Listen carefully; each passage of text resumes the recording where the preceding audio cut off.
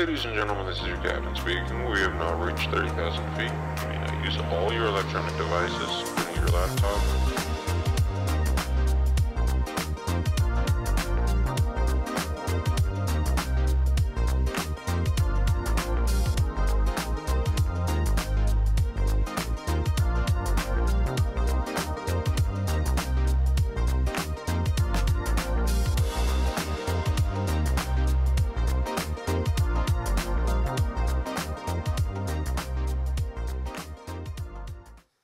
We're jumping right into Matthew chapter 7, and the idea of this series, if you're just visiting with us or coming you haven't been around for a while, is that we're calling this series Altitude Adjustment, that there's something when we change the attitude, when we allow the Lord to change our attitude, it elevates us kind of above the fray of this world, and it sets us apart. It doesn't make us better, but it separates us and sets us apart. And so we're just going to jump right into Matthew chapter 7, verse 1 through 11, and it's pretty clear. This one's not super ambiguous.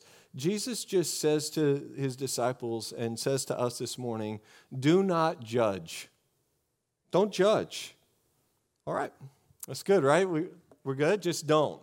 Don't judge, and we can get out of here early and beat Cornerstone to lunch today, and don't judge. Don't do it. The interesting thing about speaking on being judgmental is, first of all, you're like, I'm not judgmental, and you're judging me for even speaking on judgmentalism. Or we think in our head, you know what? I have somebody in mind that needs to be here and hear this message, or I hope they're tuning in online because this message on judgmentalism is for them. Never do we ever say, I'm one of the most judgmental people in the world. I think I need this message this morning. We don't say that. We say things like, well, I'm not judgmental. I'm right. I'm right. And I'm right most, if not all of the time.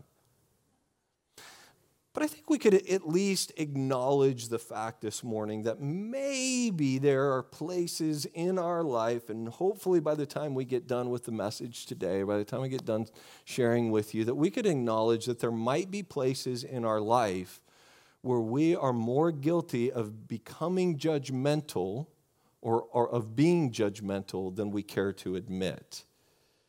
See, I feel like as Christians, we've kind of learned, I don't know where we learn it from, probably our flesh, but we've kind of figured out this way to cover up our judgmentalism. We do it with the Word of God, typically.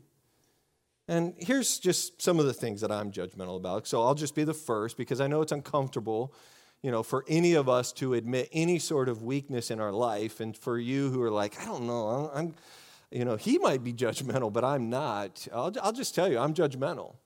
I am. I'm judgmental of people who give me Miracle Whip and tell me that it's mayonnaise. I'm judgmental of those people. I think there's something wrong with that. I'm judgmental of people who put their Christmas decorations up before Thanksgiving. I've got a real problem with this. How many of you already have your Christmas? Just show of hands. Everybody was vulnerable early. Show of hands. I want everybody to look around the room, and I want you to know that I'm judging these people. And I think that we skip over Thanksgiving, and I like Thanksgiving. And I think you guys that just raised your hand need to go home and take your decorations down. And then on Friday, you can put them back up, all right? I'm judgmental of Washington Husky fans. I don't even think they have a place in my life. There's things that we just rush to judgment with.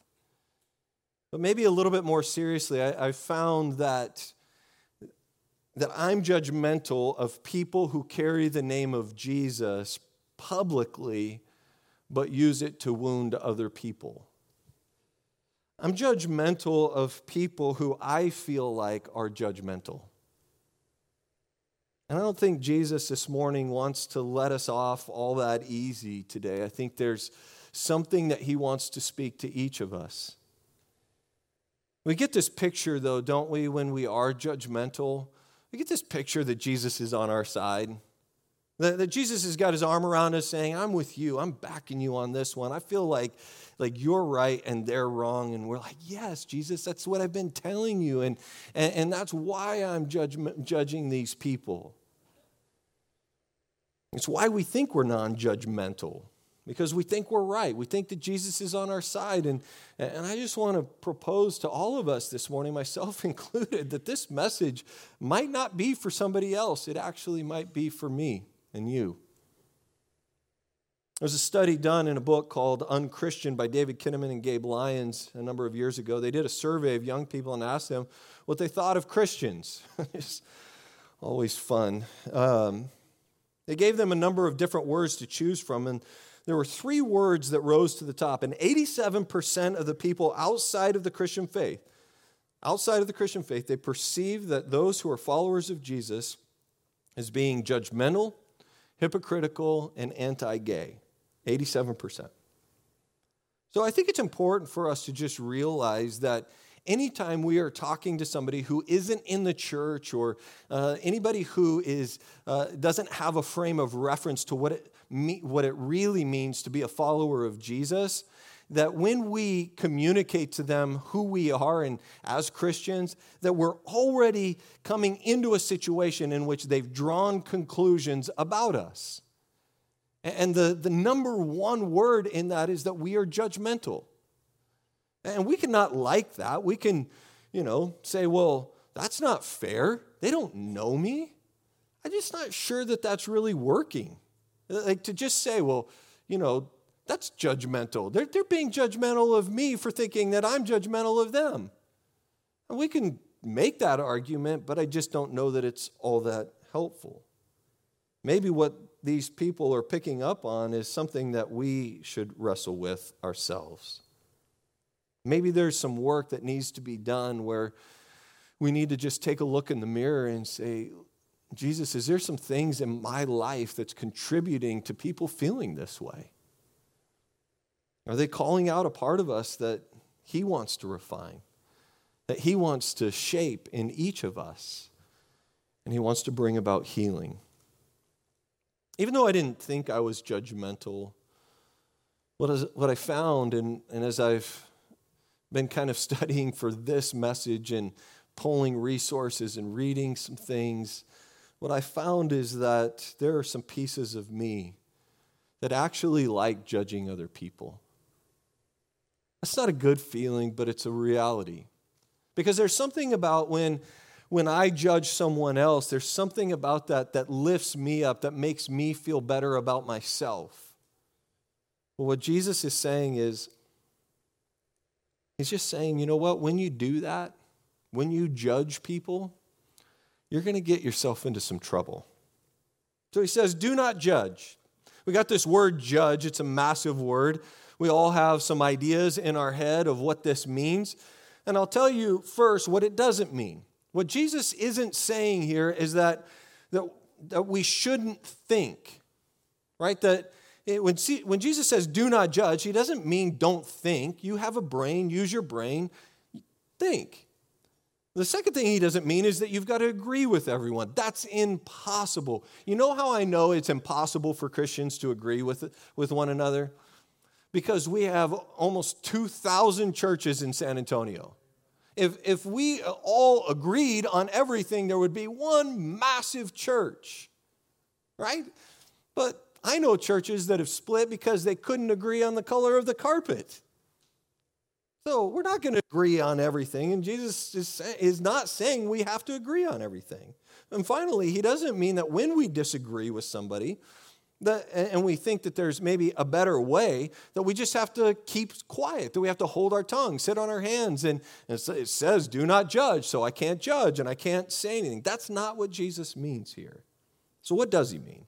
The word judge in the Greek is the word krino. I'm not sure if I'm saying it right. I am? Well, thank you for that affirmation in my life. Thank you for not judging me on not knowing that. This word, krino, is really not all that helpful to us. So you're like, well, why are you bringing it up? I just think it's important for you to understand that there is so many different things that one word can mean. It means to make a moral judgment, a judicial decision. It means to enforce a law or to exact a lawsuit. It means God's judgment. It means condemnation. It means all of these things.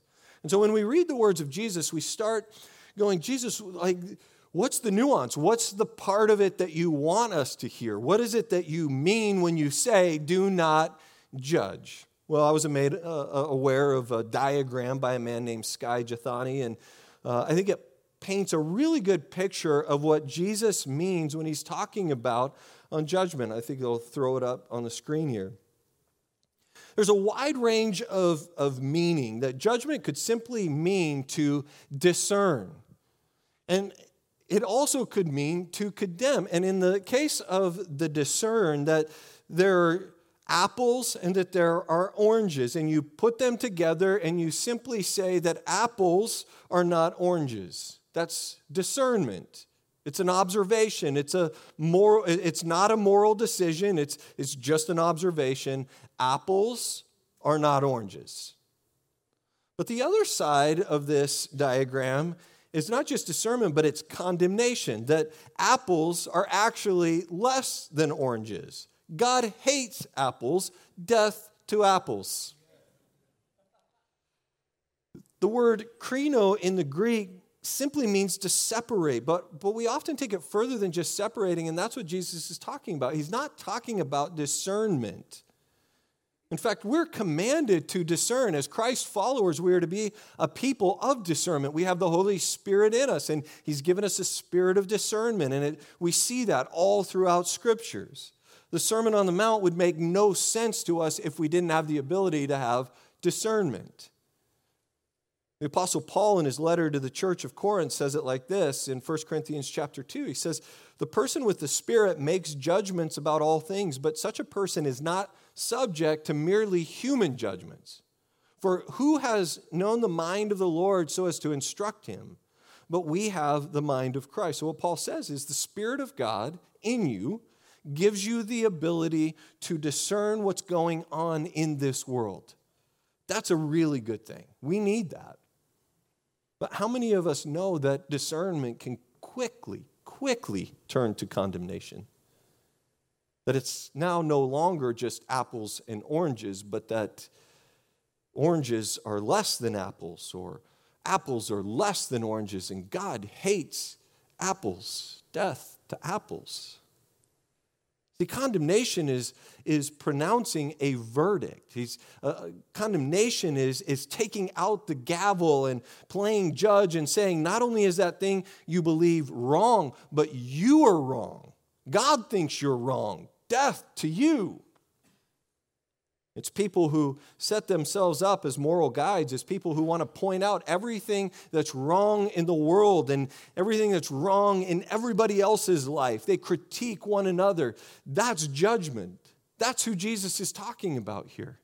People who carry around the gavel, not just discerning, but actually saying you're wrong in the very core of your being. It's why judgment is so painful. If you've ever been judged by somebody, and I'm going to go out on a limb and say you probably have, you know the pain of trying to carry that burden of being judged. You know the pain of trying to carry out, what is it? I know what they're saying I am, but what is it really that God is saying I am? That sometimes because the voices around us that are judging us are so loud, we fail to hear the voice of God and who He says that we are. It's not just saying something's wrong, it's saying someone is wrong. And Jesus just tells His disciple, He's like, there's a better path for us. There's a better way in this. The early church wrestled with these words that Jesus talked about. In fact, Jesus' own brother, James, is echoing these words in chapter 4 of his book in verse 11 through 12. It says, "Brothers and sisters, do not slander one another. Anyone who speaks against a brother or sister or judges them speaks against the law and judges it. When you judge the law, you are not keeping it, but sitting in judgment on it. This is really, really important for us to hear. There is only one lawgiver and judge, the one who is able to save and destroy. But you, who are you to judge your neighbor? He says, when we put ourselves in the place of God, when we become the judge, when we judge somebody, really what we're saying is, I'm God and you need to listen to me because I'm right. The bad news for all of us this morning is we're not God. And even when we are right, we're still not God. And that's what James says. He's judging. In judging, we make the same mistake that Adam and Eve made, right? That they find themselves, and they're setting themselves up in the garden as not citizens of the kingdom of God, but as God. John Wesley wrote this. He says, the judging that Jesus condemns here is thinking about another person in a way that is contrary to love. And so the reality is that you and I have been placed uniquely, I believe specifically, in our homes, in our neighborhoods, in our workplaces. We have been placed there as citizens of the kingdom of God, not as God. To be a citizen of his kingdom, and this is I got so many points this morning and I'm all over the place, but to be citizens of his kingdom is to be life-giving, not judgment-pronouncing. As citizens of his kingdom, we don't walk around casting judgment and pronouncing judgment upon people. No, we walk around bringing life and hope to the world that we live in. But can we just admit that it's hard? It's hard for us, especially those of us who really understand Scripture and spend a time wrestling with the words of Jesus. It's easy for us to have the Bible in one hand and the gavel in the other hand and to say to someone, this is what God's Word says, and so if you got to do it this way, and if you don't do it this way, then you're wrong. We want to play the role of the Holy Spirit. We want to play the role of their conscience. And I'm convinced that actually, we are pretty bad at that. But I'm also confident that the Holy Spirit knows exactly when to bring conviction in someone's life. He knows. He knows how to bring matters of conscience. But when we play the role of the Holy Spirit in someone's life, what happens is we misdirect the battle with God onto ourselves. And we're not really qualified for that. But then we're left with this kind of burning question, aren't we? Well, okay, I understand that we're not to judge people and all of that. Are there any occasions where Christians should confront each other on matters of behavior? And the answer to that question is yes. Neil Anderson says it like this. He says, we are required by God to confront and restore those who have clearly violated the boundaries of Scripture. Jesus instructs in Matthew chapter 18, he says, if your brother or sister sins, go and point out their fault, just between the two of you. If they listen to you, you've won them over. But if they will not listen, take one or two others along, so that every matter may be established by the testimony of 2 or 3 witnesses. So in order for us to kind of move forward with this new illumination that, yes, we are to confront and have conflict with people who have compromised the Word of God, I think it's important for us to make the distinction between discipline and judgment. Discipline is an issue of confronting an observed behavior. I'm just going to tell you right now, as Christians, we get this one wrong a lot. See, what happens is we want to confront people with issues that we've heard, issues that we've assumed, and all of those things, but not anything that we've actually witnessed. Judgment is an issue of attacking someone's character. And we're instructed to confront others concerning sins that we have observed, but we're not supposed to judge their character. Disciplining others is a part of our ministry. Judging character, that's God's job. That's his responsibility. I'll give you an example of this, kind of a practical example of it. Imagine if you caught your son in a lie, and you look at your son and you say, "You're a liar." That's a judgment of their character. You are labeling them a liar. But if you shifted that and you said, "Son, you just told a lie," that is a discipline. You are holding him accountable for an observed behavior. You're not labeling them, you're not defining their character. You are recognizing an observed behavior that is contrary to what Jesus would want for our life. When you discipline others, it must be based on something that you have seen or heard personally, not on something you suspect, not on something that you have heard through the grapevine or heard from other people. If you confront their behavior and they do not respond to you, the next time you're to bring 2 or 3 witnesses of their sin. If they won't own up to their sin and repent, what do? Do we just let them off the hook? Do they just get away with it? This may be hard to hear, but the answer is yes. Yes. But I would just encourage you with the fact that God isn't done with them. That you are not God, you are not the Holy Spirit in their life, and it doesn't begin and end with your addressing it. Much of what we call discipline is nothing less than character assassination. We say things to our disobedient children, you're dumb, you're worthless, what's the matter with you? Or we say to those who are Christians around us who fall and make mistakes, we say to them that they're not good Christians, or, because they cheated on their taxes, they're a thief.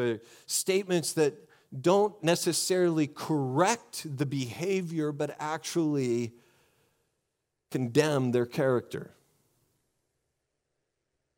I want you to hear me when I say this, because I think it's very important that we all understand that we must hold people accountable for their sinful behavior. But we are never allowed to denigrate their character. We have this proclivity to judge, don't we? It comes natural almost to us, especially if we feel that it's God's will. And I would just tell you this morning that Jesus urges us. In fact, I think he's pleading with us in the Sermon on the Mount. He is saying to us, don't posture yourself as God. Posture yourself as a citizen of his kingdom. One thing I've noticed is that I tend to put down the gavel, so to speak, when I'm around people that think like I do.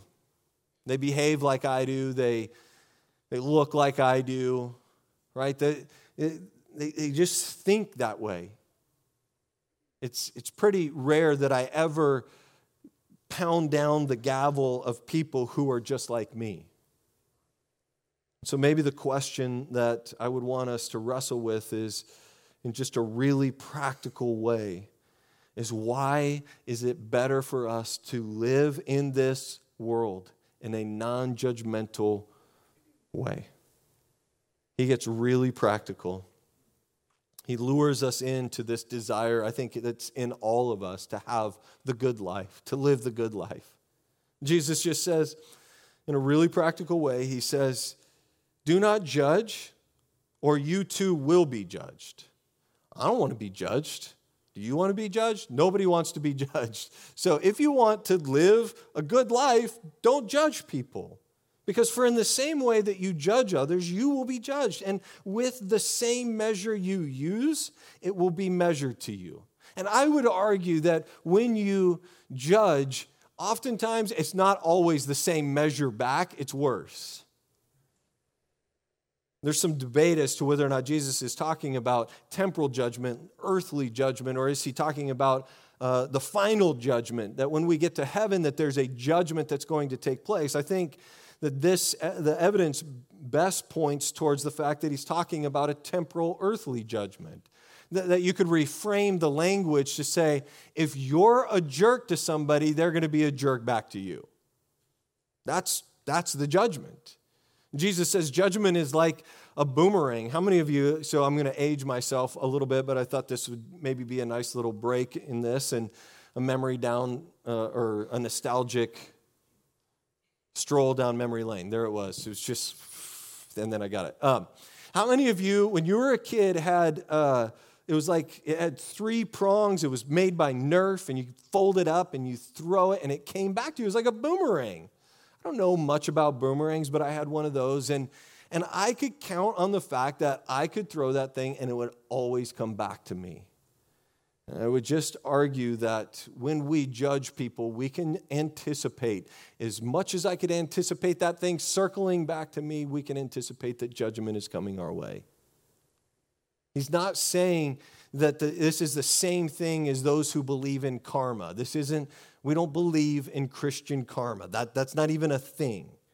What Jesus is teaching is simply playing out. He says, if you judge other people, they're going to have a more critical eye towards you. If you lead a moral majority and have a moral failure, guess what? There's going to be people who have magnifying glasses up to your life. And we see this played out in the ministry all of the time, where you have pastors who preach a moral majority. They preach this stuff, and then they have an affair, or they embezzle money, or they fail morally. And what do? We judge that. And I'm not saying it's even wrong in those kinds of situations, because I would say it's wrong to judge them. It's not wrong to call out the behavior. But the behavior doesn't always define the character. Jesus says that's simply that the way the world works. If you're going to be a politician and you're going to stand up and preach morality, then you better not turn over your phone. Here's the second thing he says, though. He says, why do you look at the speck of sawdust in your brother's eye and pay no attention to the plank in your own eye? Jesus is doing here what every pastor since the beginning of time has attempted to do. He's trying to be funny. And we always fail at it, especially this morning. Jesus is saying there's this log that's sticking out of your eye, and the disciples are like, yeah, you have a log sticking out of your eye. And you're trying to address this tiny little speck in your brother's eye. He's trying to be humorous here, and he says, how can you say to your brother, hey, let me take the speck out of your eye, when all the time there's a plank in your own eye? You're a hypocrite. So here's the second thing that Jesus says about judgment. Number one, he says, to be citizens of the kingdom is to be life-giving, not judgment-pronouncing. But number two, judgment is always hypocrisy. Always. The reason why judgmental and hypocrisy came up in that book as number one and number two is because judgmentalism is hypocrisy. Because you and I could always be judged for something. There is something in our life that's off. There's an area in our life that's not completely fulfilled and is still broken. There's some ways that we are resisting the invitation of Jesus to bring it to completion. There's something we could always do to be judged. And how many of us are grateful that God doesn't act like that towards us? He's not waiting for us to fail. He's not waiting for us to confront us and to nail us to the wall. He's just saying, listen, when we start to point out the speck in our brother's eye, what we're actually doing is we're feeding our own arrogance. We're feeding our own pride. And that's often the log that's sticking out of our eye. Judgmentalism is typically fueled by self-righteousness and pride. That's Jesus' point. It's fueled by self-righteousness and pride. The problem is that self-righteousness is probably one of the most acceptable sins in churches today. It's the hardest to detect. It's the easiest to defend. That I'm just right. And there's nothing that I can do about being right. Can we just admit for a moment today that we pick and choose which sins we want to judge? We do. And we pick and choose how harshly we're going to judge them. In the book I referenced earlier in Unchristian, it says, our research with Christians confirm that often we miss the point of reflecting Jesus to outsiders because we are too busy catering to the expectation of other believers. That one hurts. We just want everybody to be happy. Let me say it like this. At Lifehouse, our goal as a church, those of you watching online, I would want you to hear this as well, that we are a collection of people that are not perfect. We are sinners. Jesus has called us out of that. He has called us to be saints, but we are not perfect. We don't gather under the banner of goodness or perfection. We gather under the banner of grace and mercy. That every time we walk through the doors and we drive onto this property, or we click the TV on, or open up our phones and our computer and we listen to the message, we are coming to this place making the declaration that I need God's mercy today. That's who we are as a church. Jesus asks us a question: in light of who you are, what right do you have to judge? And the answer to that is we don't have any right at all. He says in verse 5, "You hypocrite, first take the plank out of your own eye, and then you will see clearly." Jesus is saying sometimes we just don't see clearly. Have you ever tried to untangle the mess of trying to figure out your motivation for something? Like, have you ever struggled trying to figure out, like why did I say that? Why did I act that way? Why did I do that? It's pretty difficult, right? It's hard for us to untangle that mess. And I would just propose this morning that determining your motivation is really, really difficult, but determining somebody else's motivation is almost impossible. It's almost impossible. So what Jesus is saying is, because of these reasons, judgmentalism is one. It's like a boomerang. It's coming back your way. It's always hypocrisy, and it's often a misperception that maybe we're reading a situation wrong because we have a log in our own eye and we're not seeing clearly. Because that's true of judgment. Jesus says, man, judgment is really, really unhelpful. Have you ever judged or condemned somebody and they went back to you and said, "Thank you so much. I'm so glad you slammed the gavel down in my face. It was really helpful." Have you ever had that? If you have, like, that person is on their way to sainthood, and, it's not how it happens. But Jesus doesn't leave us there in this amazing phrase. Jesus leads us out of that place, and he's saying, we don't want to live this way. That's not a good way to live. We don't want to live as people who are judgmental of the people around us. But here's the problem: is we do have people in our lives that we feel are making bad decisions. We have people in our life who feel like if they keep going down that road, it's not going to end well for them. There's people we know that are standing on the edge of a cliff. So what do we do? How do we handle those situations? How do we talk to those people? Have you ever read the Gospels and thought, Jesus, there's just something about Jesus. He figured it out. He didn't say easy things. He said really hard things. He gave really hard truths. He didn't say what people wanted to hear. And yet, people who didn't want to hear it, they continued to gather and listen to him. He spoke truth honestly, and yet people seemed to love him.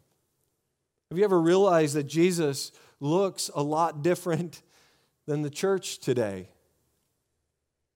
So what is it about him? What is it that how he treated people and the way he interacted that allowed him to be this non-judgmental, life-giving presence in this world?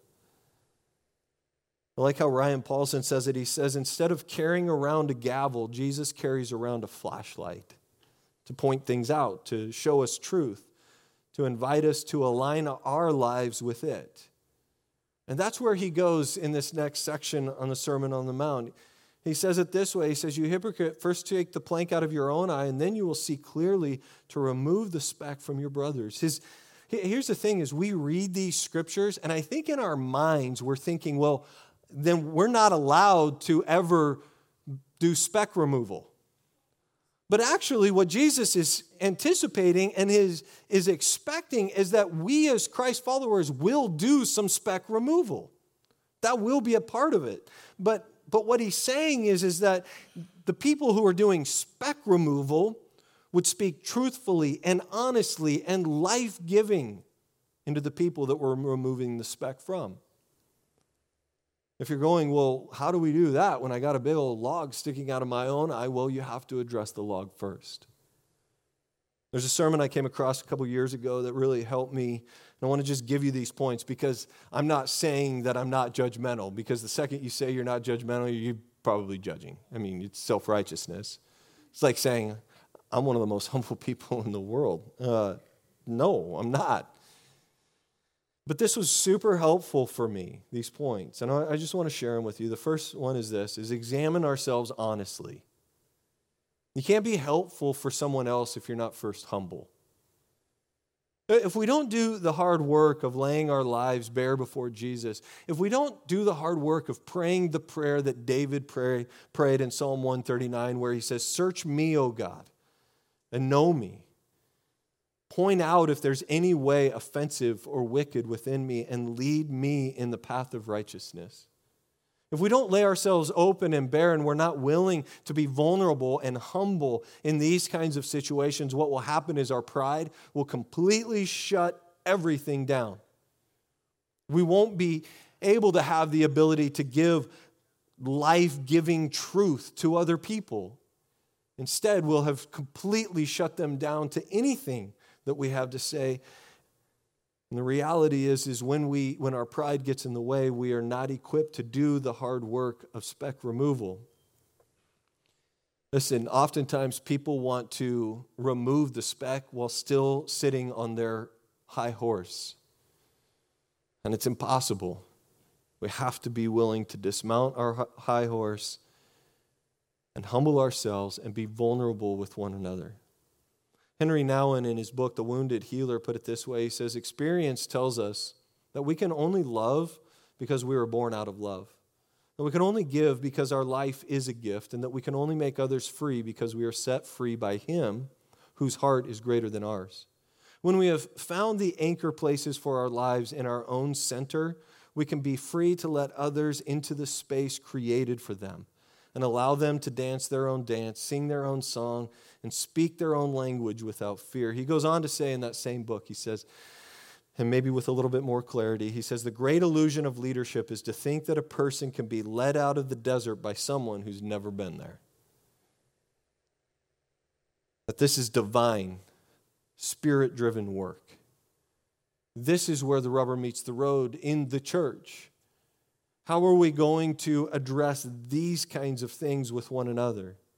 This is where the rubber meets the road in how we're going to respond and react to people who look differently and act differently and think differently than us in this world. So maybe one of our practices this week is to just get silent before the Lord and pray David's prayer and say, "Search me, O God. Point out the things that are offensive in me and lead me in the path of everlasting life." If we're going to be helpful, we first have to be honest and we have to be humble. Here's what he says next. He says, first take the plank out of your own eye, and then you'll see clearly to remove the speck from your brother's. So this whole approach is, how do we as Christ followers become speck removers? People who care about others in such a way that we go, listen, I just see something in your life. There's this speck in your life that's affecting the way that you see. And I'm not trying to judge you in it. I just want to come alongside you, and I want to walk with you, and I want to help you because I think you'll be better for it. It's not you've got a speck in your eye, you're wrong. It's you've got a speck in your eye, let me help. So number two, our aim ought to be for wholeness and restoration. That's the goal. It's not to be right. The goal is to be helpful. It's easy to just try to be right, but it takes discernment in order for us to really come into that. It takes wisdom to come to another person and help them with a speck. It's what we see. It's the way that we look at it, John in his book in chapter 3 says, "For God did not send his Son into the world to condemn." And that word condemn is the same Greek word. It's krino. He didn't come to condemn the world, but to save the world, to heal it, to bring it to a place of restoration through him. And we think, well, is there any situation where we speak truth and where maybe we offend people, but it's offensive, but it's not our fault. We're just trying to speak to them in truth and in love. And the answer is yes. Paul did this. When he's writing back and forth to the church in Corinth, he says this. He says, "Even if I caused you sorrow by my letter, I don't regret it." Think about that. He's like kind of laying on them like, hey, you've got some specks here and this speck and this speck. And if that offended you, if that brought sorrow to you, I don't regret it. He says, though I did regret it, I see that my letter hurt you. I didn't know that it was going to hurt you, but I see now that it hurt you. But only for a little while, because yet now I am happy, not because you were made sorry. I'm not happy that you were hurt or that you were made sorry, but that because your sorrow led you to a place of repentance. For you became sorrowful as God intended, and so were not harmed in any way by us. Godly sorrow brings repentance that leads to salvation and leaves no regret, but worldly sorrow brings death. The invitation to people is to repentance. It's to life. It's to wholeness and healing, not condemnation.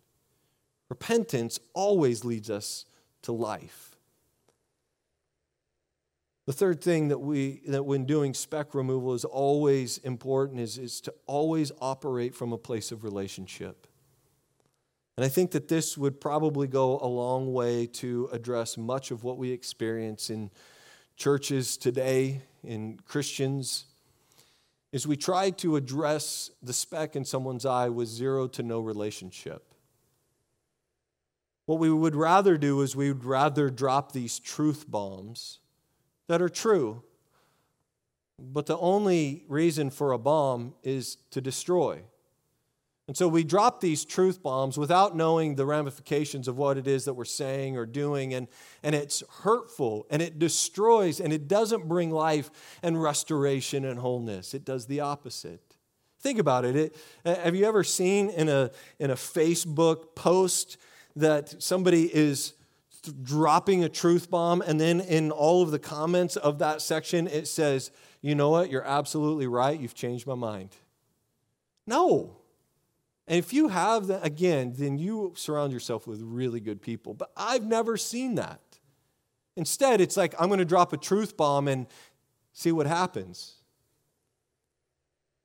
We typically don't change when we hear something from people who we don't think care about us.